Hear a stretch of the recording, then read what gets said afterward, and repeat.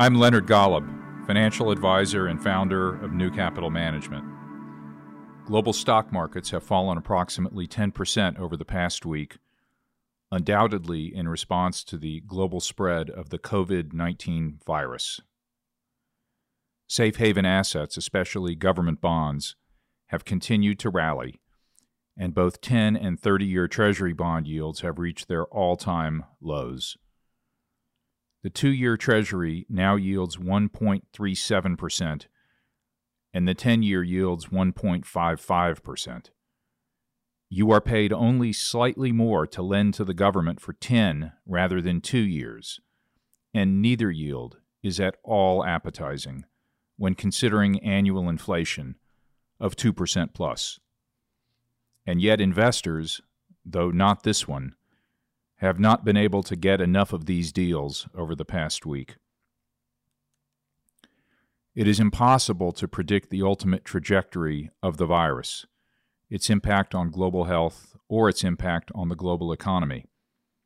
However, credible indicators and viewpoints are that the virus will continue to spread given its highly transmissible nature, may cause severe health complications and even death in large numbers, potentially 2% of an infected population, which could conceivably reach 50% of the entire U.S. population. Given its production of pneumonia-like conditions, especially in older patients with existing health issues. And the virus has and may well slow global economic activity.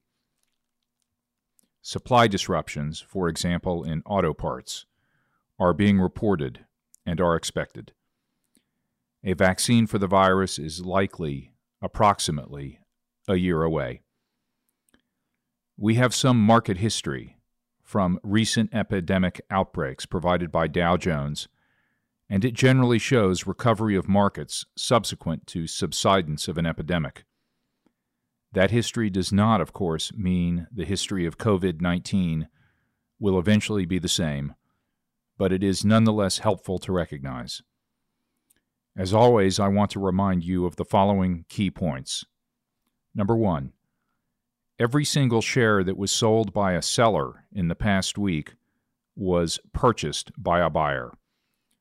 Unless all the sellers are brilliant and all the buyers are fools, we must assume that a fair exchange was made. Number 2, the market knows far more about the virus and just about everything else than any of us individually knows. Every day, prices are set given all available material public information, no more and no less. Number 3, when securities prices fall, all things equal, future implied returns rise.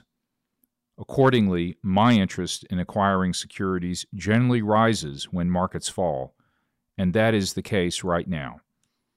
I have sold nothing from my own personal account, am not considering doing so, and if anything, I am far more likely to acquire stocks for my personal account. Number 4, every year, stock markets fall into negative territory at some point. It may be hard to remember now, but markets were down almost 20% at the end of 2018, just a little over a year ago, over recession fears that did not materialize at the time. Number 5, as noted above, while stocks have not been and are not exactly cheap, bonds are downright historically expensive and do not therefore represent at all a compelling long-term investment opportunity. 6, stocks, like all financial instruments, are valued based on their future long-term cash flows. While the virus is having immediate impacts to commerce, especially to travel-related businesses, it seems reasonable to imagine that, especially with a vaccine in place, commerce will return to normal. If that is the case, markets will again, and in relatively short time compared to the very long duration of future cash flows from stocks, value stocks accordingly. Number 7, Your personal financial situation is by far the most important thing to consider in reaction to market volatility. As always, I am available to discuss this with you should you wish to do so. Please do not hesitate to contact me if so. I am spending much time watching markets and prices and learning about viruses and their spread. My hope is that the many courageous, trained health professionals who guide the world's scientific responses to viral outbreaks will help the world move through this period with a minimum of distress. In the meantime, it's my privilege to serve you, and if I or our staff can be helpful in any way, please let me know.